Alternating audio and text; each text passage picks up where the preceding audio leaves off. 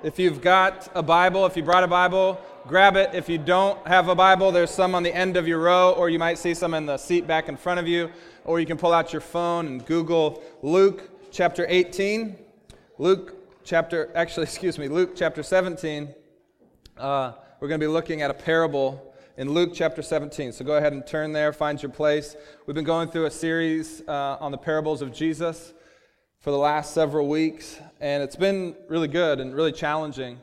And we wanted to hear from Jesus himself. He's the reason that we meet. He's the reason that we sing. And so we thought, let's see what Jesus has to say. And so we've been looking at the parables, which are stories, metaphorical stories, that he tells to prove or to explain the kingdom of God. And so we'll see today we have another challenging parable that explains to us something very important about God's kingdom.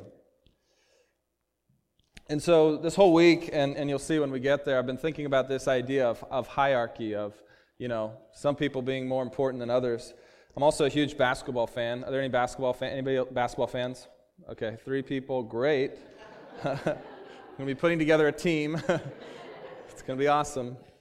And I love basketball, and you may or may not like this, but for my whole life, pretty much, my young adult life, my favorite player has been Kobe Bryant. Yeah, right? Now, if you know Kobe, he's not easy to love, but I also love another guy named Steph Curry. Steph Curry, yeah, he's much easier to love than Kobe. But here's the thing, they're very similar, and if you're a basketball fan, you know this. Just this last week, there was a night of basketball that was a great night of basketball. It was Kobe Bryant's final game in the NBA. His final game, he had a 20-year career, and Steph Curry's team, the Golden State Warriors, were going after a record-setting 73 wins. No one in the history of the NBA has won more than 72 games, and the team that did that was Michael Jordan. Everybody loves him for some reason. Michael Jordan's team back in the day. And so what ended up happening is Kobe Bryant, in his very last game as an old man, 37 years old, an old man, he scored not 20, not 30, not 40, not even 50 points on his final game. He scored 60 points in his final NBA game ever. And nobody saw it coming. Unexpected. I mean, he's that old that people thought, man, we hope he gets 15 points so it doesn't ruin his finale. 60 points. It was incredible. And at the same time, going on was Steph Curry, and they ended up winning 73 games. And I watched a little bit of both games. And what I realized when I watched these guys is that they're just different kind of guys. They're at a different level than everybody else on their team. They have different roles on their team. And it made me think, listen, nothing against the 3 people that play basketball here, nothing against myself, nothing against anybody on their teams, but the reality is those guys are just in a different class than the rest of us. They're just those special kind of people. And so there is real hierarchy in the world. You say, everybody's equal, and, everybody gets a trophy at the end. Well, that's not true. Only one player has ever scored 60 points on their final NBA game. And only one team, led by one player, has ever won 73 games. It's just the way of the world. There are just some people that are in a different level. The other thing I realized, and you'll see when we get to the parable, is that there's this really interesting thing that you see again and again in Scripture when God talks about his relation to human beings. In fact, when Jesus talks about himself, he calls himself the Good Shepherd. Psalm 100 predicts this, saying, "Know that the Lord, he is God. It is he who made us, and we are his. We are his people and the sheep of his pasture." So even before Jesus came on the scene, there was this idea of God as the shepherd. Isaiah 53 says, "All we like sheep have gone astray. We have turned every one to his own way, and the Lord has laid on him the iniquity of us all." Matthew 9, now we're into the gospel. Jesus is now on the scene. And it says this, "When he saw the crowds, he had compassion on them because they were harassed and helpless like sheep without a shepherd. John 10 says, "Truly, truly, I say to you, he who does not enter the sheepfold by the door, but climbs in another way, that man is a thief and a robber. But he who enters by the door is the shepherd of the sheep. To him the gatekeeper opens. The sheep hear his voice, and he calls to his own by name and leads them out." So there's this idea that Jesus is the shepherd, which means, unfortunately, we're the sheep. And it's this metaphor that we see again and again in Scripture. God, the shepherd. Jesus, the shepherd. Human beings, the sheep. And I think, I don't know, is this a little bit uncomfortable to think about this? Being sheep, right? Because I kind of like to think of myself, and you might like to think of yourself as smart and capable and self-sufficient and properly bathed. Sheep aren't any of those things. They're pretty dumb, totally dependent. They smell terrible. So why does Jesus choose this title, the Good Shepherd? Why does he want to remind us that we're sheep? Is this a little off-putting to you? If you walked up to some of your friends, said, "Hey, you smell great today. You smell like a sheep. You're not very smart either." I don't know how much they'd like that. And so we don't, I think, like to think of ourselves as sheep, but that's what Jesus says. So I thought more about this. Is this true? Is Jesus the shepherd and we're like sheep? And the more I thought about it, the more I realized, yeah, we're not that smart. We're kind of dumb. And so I decided, what's one of the ways that, that reminds me that I'm more like a sheep than a shepherd?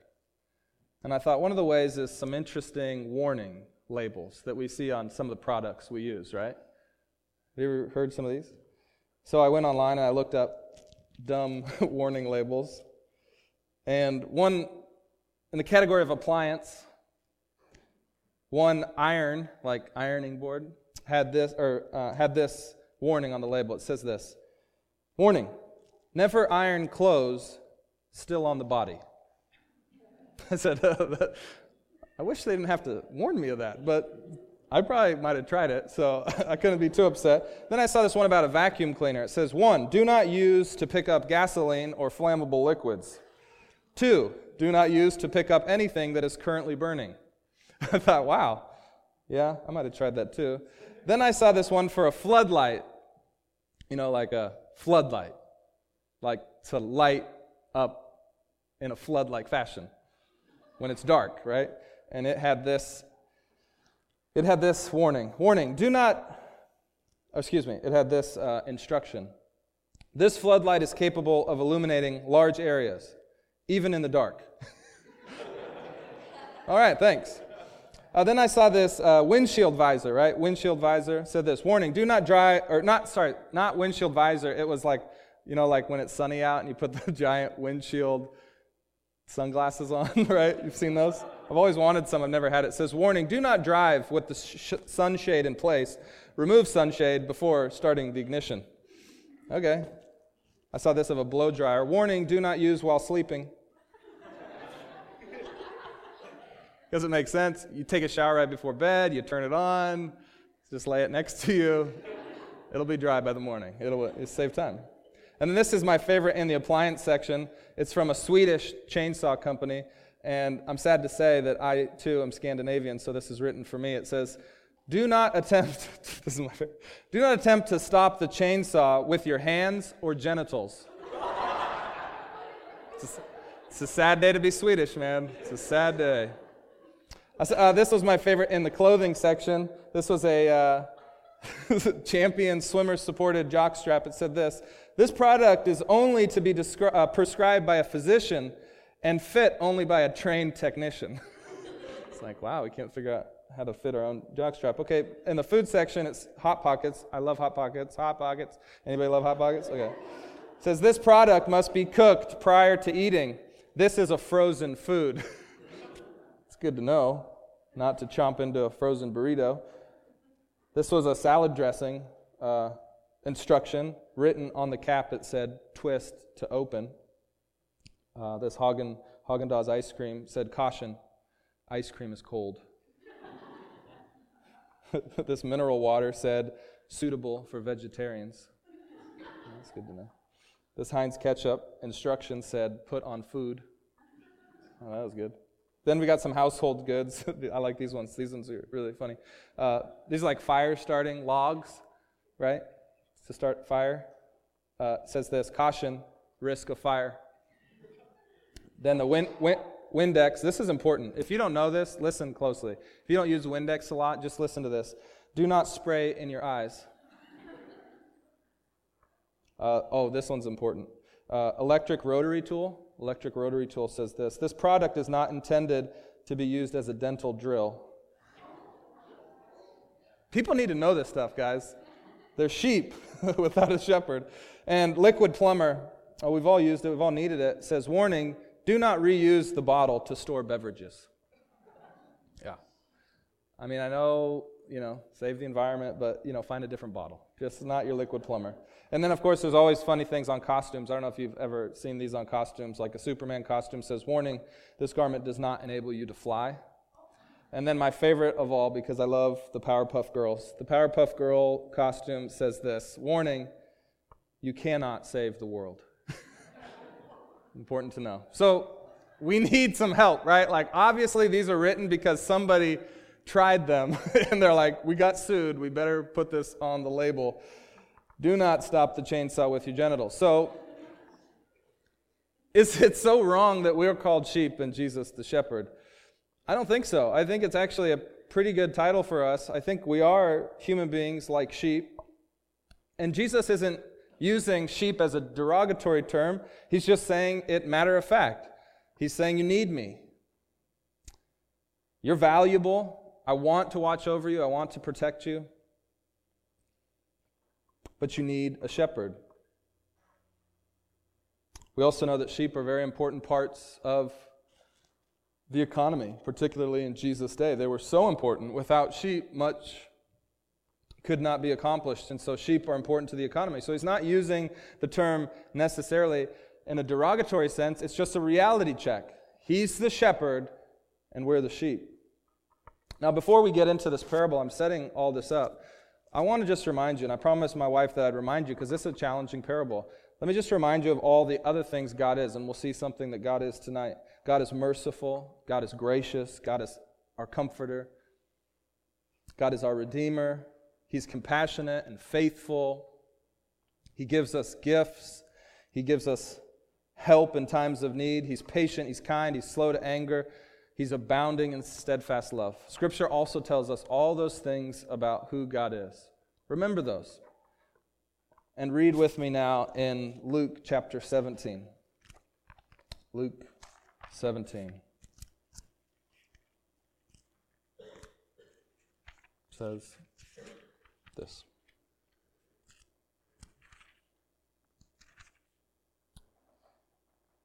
Starting in verse 7. Will any one of you who has a servant plowing or keeping sheep say to him, when he has come in from the field, come at once and recline at table? Basically, this is a rhetorical question, and everyone in his audience would have known, of course not. That's not the way it works. Your servants don't come and eat before you eat. So they would have said, of course not. Verse 8, will he not rather say to his servant, prepare supper for me, and dress properly, and serve me while I eat and drink, and afterward you will eat and drink? Does he thank the servant because he did what was commanded? Rhetorical answer, of course not. So you also, when you have done all that you were commanded, say, we are unworthy servants. We have only done what is our duty. Wow. It's pretty matter of fact. I don't know. Is that the way you tend to think about God in relation to you? Now, what's important to understanding this parable is what a servant was. There's many words that could be used and many positions that could be held. Of course, you had the landowners. Those were the rich, and they were few, and they owned the land. And there are several different people that worked the land. There were those who were stewards. This was kind of like a middle manager. Oftentimes, landowners would own many different pieces of property. Sometimes landowners were living in a far place, and they had their stewards that would manage their property for them. So that's one role. There was also tenants. Those are people that could rent plots of land from these big landowners. They could rent land and work the land. And then there were the servants. And servants, they didn't rent and run their own land. They just worked for the landowner. And these were full-time employees. And they probably weren't paid a salary, but as we see, they were given food and drink, and they had enough to live, and their job was secure. And then there was another category, and this was day laborers. And we'll get into a couple parables that speak about day laborers in a couple weeks, but day laborers were different than servants in that every day they would go wait for somebody to hire them for that day. This would be equivalent to some of the guys that you might see outside of the Home Depot waiting to be hired for a project that day. And there was almost no security in that job, right? Because every day you could either get picked up or not picked up. So a servant is one step above a day laborer, but he is still a servant. He doesn't own any of the land. He doesn't get to decide what the work is, but he's got a steady job and a way to provide for himself and his family. So what we see here is, in this parable, a master and a servant. So there's this relationship. And from this parable, I think what you see is hopefully obvious to you, is that there's a commentary on a work ethic here. Most of us, I think, in America in 2016, we think of work as something that we must be rewarded for, almost instantaneously. So if I work, I get rewarded. I don't have to wait for my reward. Instead, this parable teaches something a little bit different. It says, no, you work not for the reward, but you work out of a sense of duty. You do what you've been commanded to do. What is duty? What does this mean? I want to give a quick shout out to our music team here at Sideris, because I think they, for me, are a pretty good example of this kind of work ethic. They don't get rewarded. Nobody's getting paid to do this, but they show up early, they set up the stage, they rehearse, and then the day is over, and everybody gets to go and talk and mingle and go home and eat and drink. And you know what the music team does? They stay, and they tear down the stage, and they put it in the closet, and then they get to go and eat. And they don't do it for the glory. There's no glory here. This is a very small crowd. You're not going to get famous by playing music at Sideris. Sorry, guys. If that was your plan, feel free to leave now. All right. You're not going to get famous by playing music here. You do it because you feel a sense of duty, that this is what God has asked you to do. This is what He's commanded you to do. And you work hard, and the reward doesn't come. But you do it out of duty. So I just want to thank you guys. And if you see people that play music, run the soundboard in the back, please give Topher a hug and the other guys that run the soundboard. There's even less glory in the soundboard than there is on the stage, okay? Not much here, none there, okay? So tell them thank you. Tell them thank you. Shake their hand, buy them a milkshake or a beer, whatever you want to do, because they are modeling for us duty. There's nothing in it for them. And if you've ever studied ethics or understand ethics, there's many reasons to do something or to choose what's the right thing to do or the wrong thing to do. Ethics can also be called morality. How do we know what is right and what is wrong, what to do and what not to do, what pursuits to focus on? And there's three sort of main categories when we understand ethics about how we choose something. One is we pick something that brings about good results. The most famous kind of ethic in this category would be what we call utilitarianism. Probably heard that term. Utilitarianism, the ends justify the means. We do whatever will bring about the best outcome. The other category is being a good person. I choose what to do because this is what a good person would do. This is often called virtue ethics. I make my decisions based on what's virtuous. And the third category is doing something out of duty. Doing it because, particularly in a Christian sense, God commanded it. I do it because God commanded it. We call this duty ethics, or in particular, in the Christian context, we'd call that divine command theory. Because God has said it, we do it. And there's other forms of these, but that's just a little dusting, okay? Just to get you kind of thinking here. And so which is it? Which should we choose? What should be our ethic?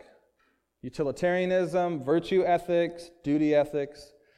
Now, I personally believe Christian ethics or morality is a combination of both virtue ethics and duty ethics. And the reason I think that is because actually God doesn't just command us to do something because He wants to see if we'll do it. He commands us to do things that are flowing from His character. So God's perfect character leads to perfect commands in order that we might become virtuous, good people. And so if we, as Christians, want to become virtuous, we should listen to the commands of God. See how they're related? And so it's some combination of both. But even as I studied ethics in seminary, I found myself really being drawn more to virtue ethics because it sounds better. I get to decide what is a virtuous person. But I feel like if we leave this second kind of ethics out of it, which is divine command ethics, which is God said it, that's why I do it, we'll miss out on something because our reason, our intellect is flawed, and we don't always rightly understand what is the virtuous thing. I think this parable teaches duty ethics, saying, why should I do this or do that? Because my master commanded it. That could be hard to hear. I don't know if it's hard for you. But regardless of how we decide what to do, this parable also teaches us that whatever we do, no matter how well we do it, God's not impressed by our work. He's not impressed with us. He's not amazed by us. He doesn't say, wow, I can't believe you've done that. That's amazing. Instead, He says, you did your duty. This isn't unique to this parable. We see it elsewhere. There's a reason why this is so important to understand. Romans 3 says this, then what becomes of our boasting? It is excluded. By what kind of law? By a law of works? No, but by the law of faith. For we hold that one is justified by faith apart from works of the law. And the idea is this. God doesn't love us because we do our duty better than most, or when others don't and we do. He loves us regardless. He died for us regardless. And so we do our duty not to earn salvation or earn justification, but we do it because God's commanded. This is so important and hard to realize. I want you to look at the parable again and notice that twice it talks about eating and drinking. The first time it says, when he comes in from the field, will he say, come at once and recline at table? The answer, no, he won't say that. But again it comes up after he's served his master, and it says what? It says, then he will eat and drink. Why am I bringing this up? It's not a question of whether or not the servant gets to eat or drink. He gets to eat or drink. The question of it is, why? Why does he get to eat or drink? And it's not because he's done his tasks well. It's because he's a part of God's household. It's because God takes care of his own. And even though he's a servant and not the master, he still gets to eat or drink. Don't lose sight of that. Don't lose sight of the fact that he still gets blessing. So important. Darrell Bach says this, there is no selective obedience here, no bargaining to do something for the master if he does a favor in return. The service of God's servant is not a matter of negotiation, but a matter of duty. So often I feel like we negotiate with God. We say, God, if I do this thing for you, no matter how big, then you've got to give me this. Or God, if you give me this woman to marry, if she says yes to my proposal, God, I promise you that I will serve you the rest of my life. That's not the way it works. It's not negotiation, it's duty. So you say, yeah, of course it's that way. But if I'm honest, and if you're honest, I think that's not the way most people think about God, that it's duty. I think they think about God as a dispensary of goods, and we have to figure out how to push the right buttons. We think God owes us something when we work for Him.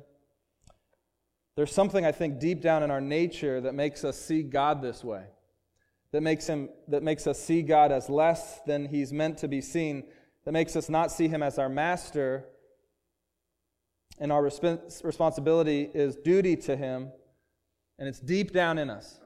And I want to explain why that is. Why most people have a hard time, and I don't know, when I first read this, I was like, I can't believe this is in the Bible. This is pretty harsh. Go serve me dinner. Why is that hard for me to hear? And I think I want to explain why that is.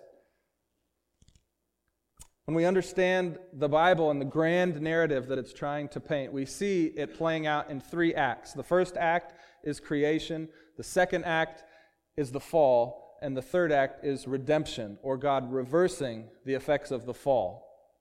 And so I want to walk through those and explain how this works, because I think this is why it's so deep down in us. The first act, which is creation, we find out that God has created human beings in His image. It's known as the Imago Dei. And in Genesis, the very first book of the Bible, we see that God creates everything, and then His final act of creation is the first man and the first woman. It says He created them in His image. Now, there's been much ink spilled over the debate of what does it mean to be created in the image of God, but we know this for sure, that image is this idea of likeness. For instance, a picture is the image of the actual thing, okay? So there's this idea of image. There's also this idea of like a ruler's signet ring that he would use to stamp in the wax to say, this is from me. If you saw his signet ring stamped in a thing, that's a part of the image. And so we know that human beings are in some way representing God and who God is. That's the idea of the image of God. That's what makes human beings so valuable and different from the rest of creation from a Christian perspective, is that we're created in the image of God. So we have innate value that cannot be taken away. But what is the image? What parts of us represent God? Some would say that we are like God in a substantive way, which means that we are like Him in the sense that we have resources like rationality and volition and morality and spirituality and creativity. And so in a substantive way, we're like God. God is all those things. Others would say, no, it's more moralistic, meaning we're like God in that He has bestowed upon mankind this original righteousness, that we are holy as God is holy. And thus we live in relationship, perfect relationship with the holy, righteous God. Others would say that it's more of a functional image, meaning that we are like God in that we do God's work, that we are like His ambassadors to the world, and that we fulfill His mission in creation, and we have dominion over everything else. Lots of books written on this. If you're interested, I could point you in the right direction. I think each of these has something to do with the image. Each of these has something to do with the image. So I'm not going to pick one. But today what I want to focus on is that third category, which is the functional image of God, meaning that God has created us in His image that we might work out His plans. You see that? We are His workers. We serve His mission, His bottom line, His goals as His image bearers. So think about that. That's how God created us. That's what we were intended to do, to be His functional image in the world, to be the hands and feet of His plans for His creation, for His land. But something happened, and it happened pretty quick. Right there in the second chapter of Genesis, we see the beginnings of it, and we call this the fall, which means that we fell from grace. We fell from glory. We fell from a place of royalty. We are no longer what God had created. And what we find is that this fall is related so closely to this functional image bearing, which is to say, God created us to hear His commands and work them out. And what happens is temptation enters the story. The serpent tells the man and the woman Why do you need to listen to what God said to do? Why don't you just take it upon yourselves, become your own boss, decide what to do on your own? Why do you need him to tell you? And they think about it, and they say, yeah, that would be nice. That would be fun to not have to ask God what to do next, but just get to decide. And as the story goes, that's the decision, or that's the path they chose. They decided to go around God's commands, do it their own way, and the rest is history. And if we believe the Bible and we understand what it says, we believe that we inherited from those first parents, Adam and Eve, it was passed down, this rebellious nature. We call it original sin, but it's like we got this rebellious gene from them, and so each human being ever since has also longed to be in control of their own life, and so it is so hard to just hear the commands of God and do what he says, because we are fallen, and we've been born into a fallen world. You say, I don't know if that's so true about me, Dave. Raise your hand if you like your boss at work. Okay, now raise your hand if you're not a liar. Okay. Okay. I was trying to say you're all lying. But there's something about our boss, right? Even if he's the nicest boss in the world, it's hard sometimes to just do what he says. Either I'm just so much more fallen than you, or this is true, and y'all are being nice to your boss. But there's just something about the nicest of bosses that sometimes we just don't want to do what they say. We say, I could do their job better than them. I know I could. You want to know how I know this? Talk to Laura. Laura works for the church, by the way. And the thing is, the nicest of bosses, sometimes it's hard to just do what they say. I think it's true. And I think it's because, for some reason, we rebel against those in authority over us. And I think it's because of the fall. Here's the great news, though. In the final act of God's story, he is reversing the effects of the fall. He is redeeming the fall in creation, and it's affected everything, the fall. He's redeeming it. But how do you reverse a crack in the image of God? How do you reverse that? How do you turn it around? The answer is, we have to figure out some way, because here's what's happened. God was here, and we were here. And we decided, you know what? I want to be here and put God here. I want him to serve me. Or, if we're kind of righteous, we do this. God's here, I'm here. I'll just come up here and I'll co-found my life with God. We'll work together. We'll have an equal vote in the boardroom, and we'll just work side by side to the greatest outcome possible. Either way, we've put God where he wasn't supposed to be, so we have to put him back. We have to come here and move God back to the top of the org chart. How do we do that? How do we put him back in his rightful place? Well, the great news is God started the process for us. And when we encounter the gospel of Jesus Christ, which tells us that we are out of place, that we've perverted the order of things, and that God has done something to make it right, which is to himself come down to our level so that we might reconnect with him, understand who he is, that he's for us and not against us, that he's come down, and he's done this through the incarnation of his Son, Jesus Christ. He's come down to our level, because although we think we've sort of come up here, we're still down here. We've just, in our minds, put God below us. He comes actually, in reality, down to us, reconnects with us, makes eye contact with us, so that we might see him again. A great illustration of this is I have an 11-month-old son, Grayson, and there's lots of times when he's just not doing what I want him to do. And he knows it because he never wants to look up and see me. And so you know what I have to do? I have to get down on my hands and my knees, and I've got to look him in the eye, and I've got to say, hey, right here. Right here, bud. Look at me, reconnect. Then I stand up and I say, I'm your dad. Go to sleep. I don't know. It never works, but I'm trying it because I learned it from the gospel. I reconnect, I make eye contact with him that he might see how absurd it is that he's trying to lead his own life. I mean, come on, man. You can't feed yourself. Reconnect. Come on, man. But then here's the great thing about the gospel. He not only just says it, he models it for us. Jesus models for us what true servanthood looks like. And not only does he model it for us, then he goes and he dies in our place to pay the price for our sin, for our rebellion against God. He pays the debt that was owed to make things right, to straighten out what was crooked, so that we can put God back in his proper place, back underneath his rule and his reign in our lives. That's the gospel. And I want to just come back to that fifth point, if you're counting with me, which is that Jesus not only dies in our place, focus on that a lot because it's very important, but he also becomes the exemplar of what servanthood looks like. Jesus becomes the perfect model for human servanthood because he came down and he took on humanity fully. He's fully God and fully man.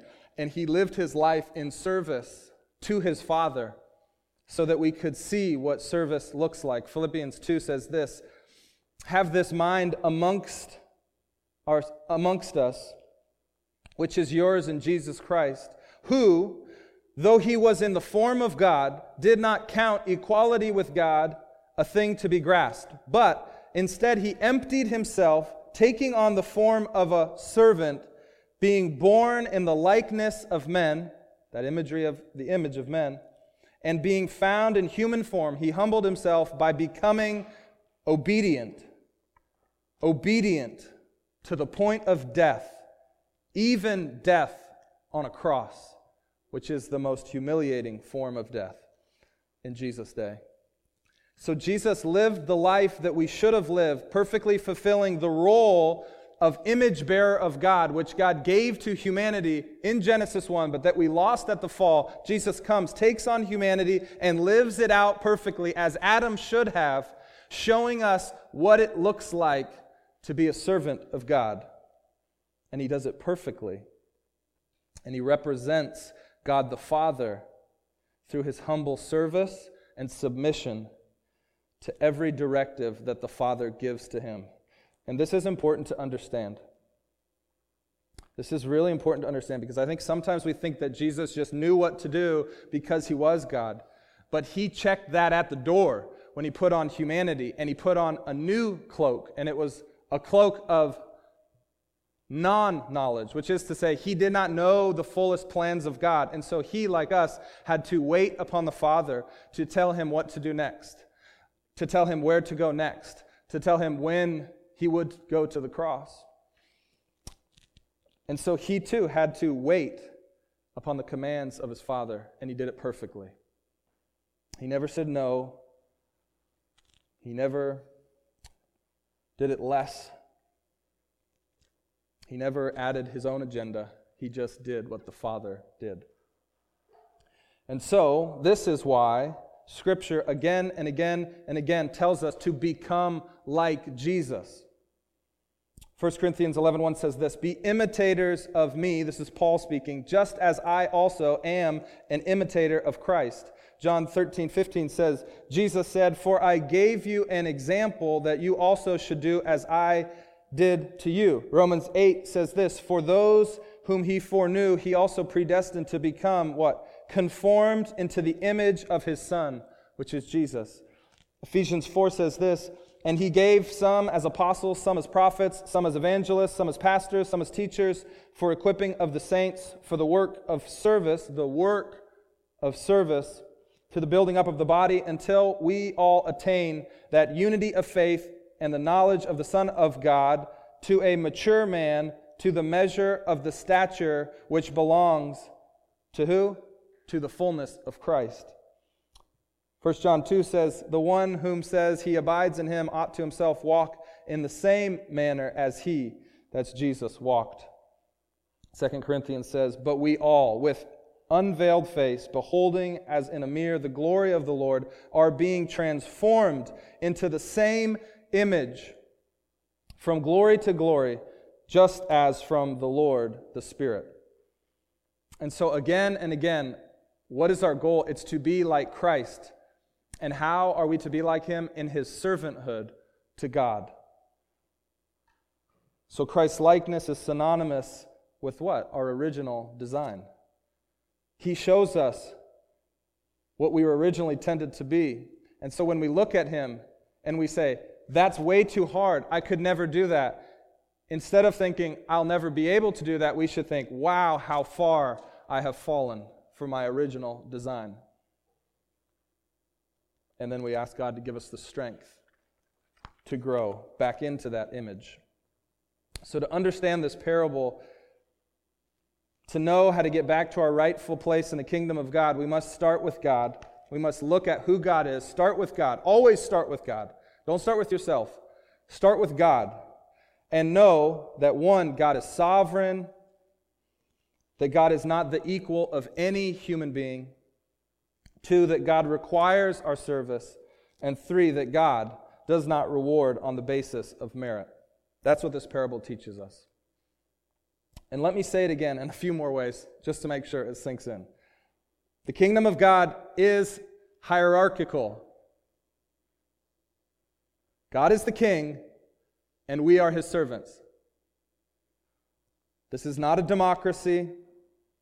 We are not on equal footing with God. We don't say to God, if you do your part and I do my part, then we can really accomplish something here. We serve God. He does not serve us. Let me say that again. We serve God. He does not serve us. Now, I want to tell you very quickly 3 reasons why that's exciting news. Because to this point you're saying, wow, this is hard. This sucks. I'm a servant. Here's why this is very exciting news. This is not depressing. This is exciting news. The first reason is this. The pressure is not mine. The pressure is not mine. I don't have to decide what to do and what not to do. I simply have to listen and obey. I don't have to decide what to do. You know what the hardest part of my job is? It's not preparing sermons. It's not dealing with frustrated people. The hardest part of my job is deciding what to do next. I think so many of us think, man, I hate CEOs, I hate executives. They get paid way too much, and they do. But the reason they get paid so much is because their job sucks. It's terrible. My dad was the CEO. I've never seen the man so stressed in my life. Because it's a hard job, because making the decisions, having to decide what to do next, that is incredibly difficult work. And can you imagine if you were the master of the universe and you had to decide what to do next? If God said, you know what, go ahead, take it. You're now the CEO. Figure out how to put this thing back together again. I'm just going to be hanging out over here. I'm going to be running payroll. It's going to be awesome. Nothing wrong with running payroll. It's a great blessing. You don't want to be CEO. Trust me. You want God to be the CEO of the creation that He's made. Second reason this is exciting. My work has meaning. My work has real meaning. You're not the master. God is. You work for God. God, in a sense, is your employer. And our work is not just completing His commands, but it's fulfilling His purposes. And what's amazing about this is that we get to cooperate with God to fulfill His purposes. He's not just sending us out to do random tasks to see if we'll obey. We're fulfilling His purposes, and we cooperate with Him. He gives us power and strength to accomplish it. And best of all, we can know that all the work that we do in cooperation with God will be preserved. It will last forever. It will not be burned up. It doesn't go away. It lasts. That is exciting. And so we know, and we can say about all the work that we do for God, and we can't say this about all the work we do for ourselves, or even all the work we do for our community, but the work we do for God, all of it has meaning. Real, lasting meaning. And it shapes us. when we participate in meaningful work? Don't you want your work to have meaning? Isn't that what so many people want? They just want their work to have meaning. Because God's the master and we're not, we know that when we're cooperating with Him, our work has meaning. The third reason this is exciting, we are not measured against anything but ourselves. You're not measured against anything but yourself. In the game of life, the game of capitalism, it's overwhelming. We must try to transcend our current status. We must try to make it big, to make mama proud, to beat the curve, to be the next big thing, to create the next great product. And to be honest, it's exhausting because we have to be something that we're not in order to make it and win in the game. And if you look right before this parable, what spurred Jesus on to teach this parable? If you look at Luke 17:5, it says this, "The apostles said to the Lord, 'Increase our faith.' And the Lord said, 'If you had faith like a grain of mustard seed, you could say to this mulberry tree, be uprooted and planted in the sea, and it would obey you.' Which is to say, it doesn't matter how much faith you have. If you had even a little, you could do amazing things."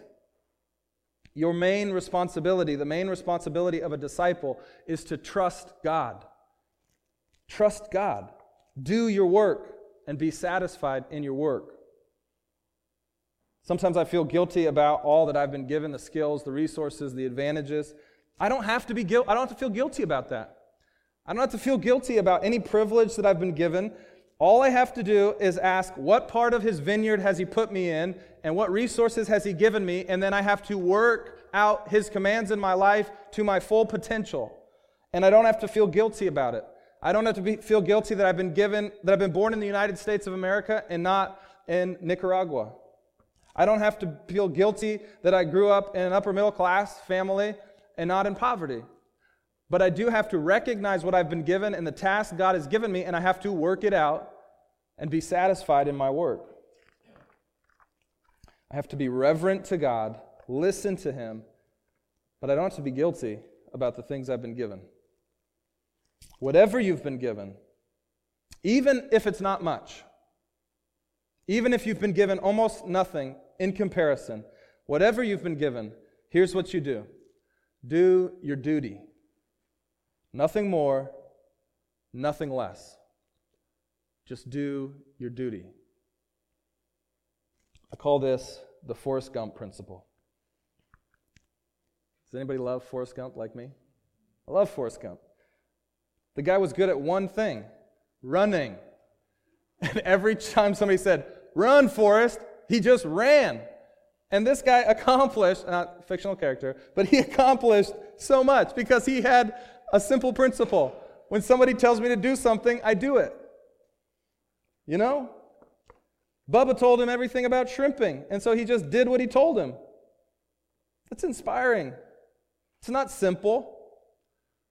It's inspired living. Do what you're told by those in authority over you. We've lost this. And this is so hard to remember. Okay. This is hard to do. I know this is hard to do, to just do your duty.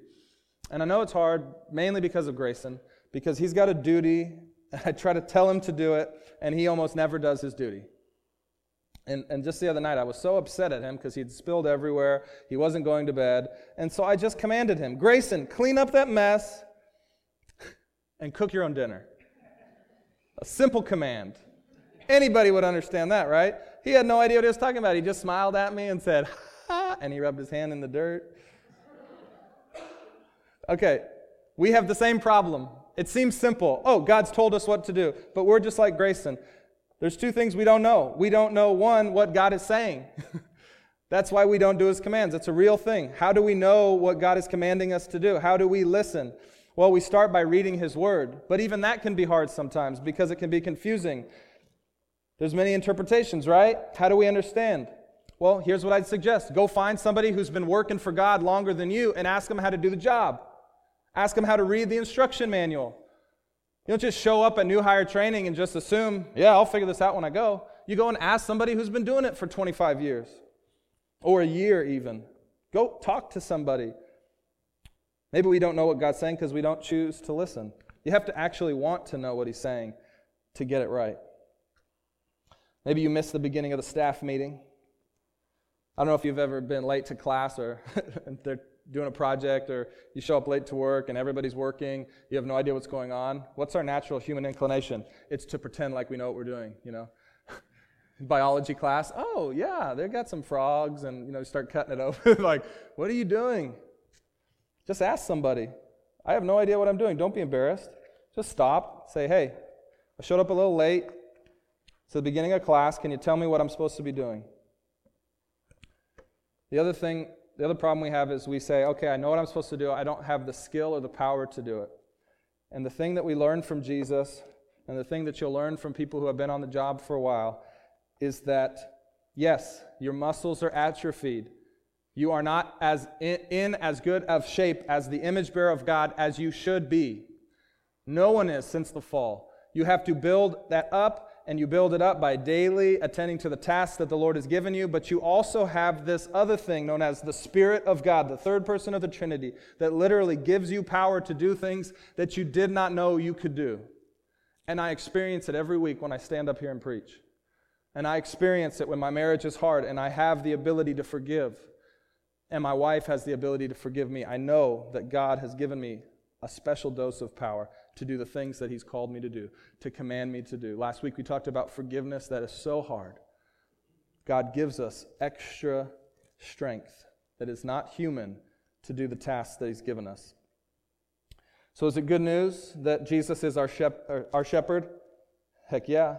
It's the best news ever that we don't shepherd ourselves. Oh God, thank you that you've made me a sheep and that you watch over and you protect me. And that even if 99 sheep are good, but one goes stray, that the Lord comes and He finds the one and brings it back to the 99. It's the best news ever. John 10 says, I am the good shepherd, and the shepherd lays down his life for his sheep.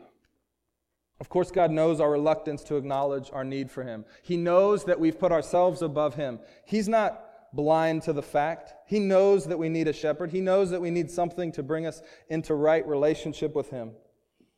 And Jesus looks past this false bravado, this pride that swells in us, and He offers us what our soul longs for. This is good news. This is the news of the gospel. This is the truth, and it doesn't get any better than this. There's a supreme person, the Master God, who understands our need for guidance and protection and meaningful work and the sustenance of life. And He knows we need it day in and day out. And He gives it to us. And He delights to give it to us. He loves to be our master and to let us serve Him as sheep, and He the shepherd. This is what we're meant to be. This isn't bad news. This is what we're meant to be. And this image of the good shepherd, it was carefully chosen by God so that we'd remember, yes, He's the shepherd, we're the sheep. Yes, there's a huge power, wisdom, and significance gap between God and us. But Jesus teaches us that our fears of Him being a tyrant, a domineering master, those are misplaced. He's everything but a tyrant. He wants to be our leader, not our tyrant, if we're willing to follow Him. That's the sticky part. Will we follow Him? That's our duty. Let's pray. Father, we thank You that You've given us Your word, that You've given us guidance and directive, and we pray that we would come to know and understand what You're calling us to do, what the work of Your kingdom is. And we hope that we know that You don't love us because we do the work, that You've created us to serve You, but our service to You is our greatest good. When Your kingdom functions properly with us as Your image bearers, as Your servants, as Your workers, we become, and the world becomes everything that You've intended it to be, and it's so much better than we could have hoped for. We pray that You'd give us the strength and the courage to do our duty and to serve You well as our Lord and Master. Amen.